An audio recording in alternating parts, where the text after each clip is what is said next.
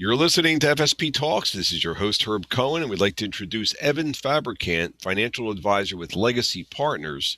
Evan, what is Legacy Partners? What kind of stuff are you guys doing?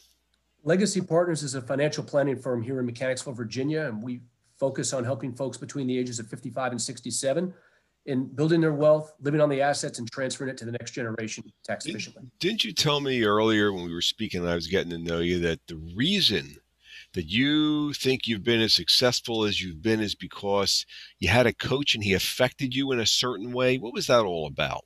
Well, I've had several coaches. The first one being my dad, instilled unbelievable work ethic into me.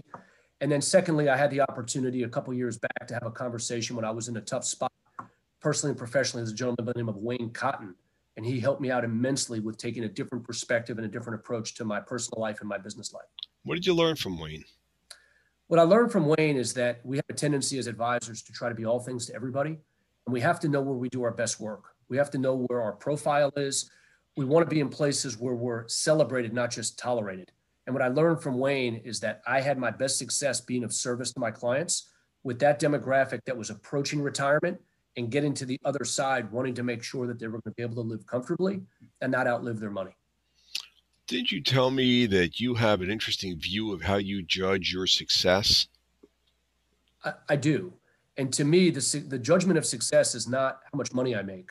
I know that our culture today says, you want to have the fancy cars, you want to have the fancy house, you got to make a lot of money.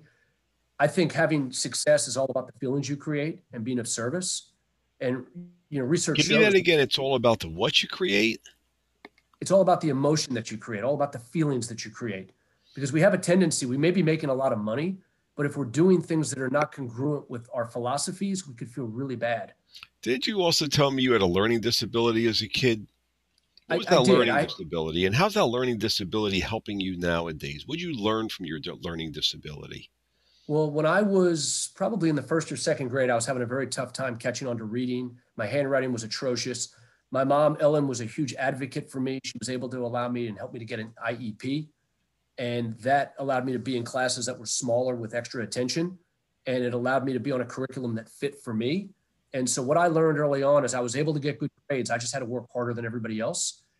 And that work ethic in school allowed me to carry that work ethic on into my adult life. And so what we have found is when people want to quit, I just keep on going. Mm-hmm. And I understand there's a tool called AdvisorStream that's helped you. How's that helped you out?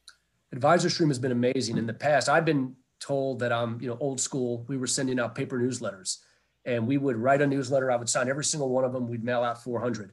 An associate of mine, a guy by the name of Russ Cumbie, was telling me about AdvisorStream. I was in his office a year ago. And what's AdvisorStream do for you?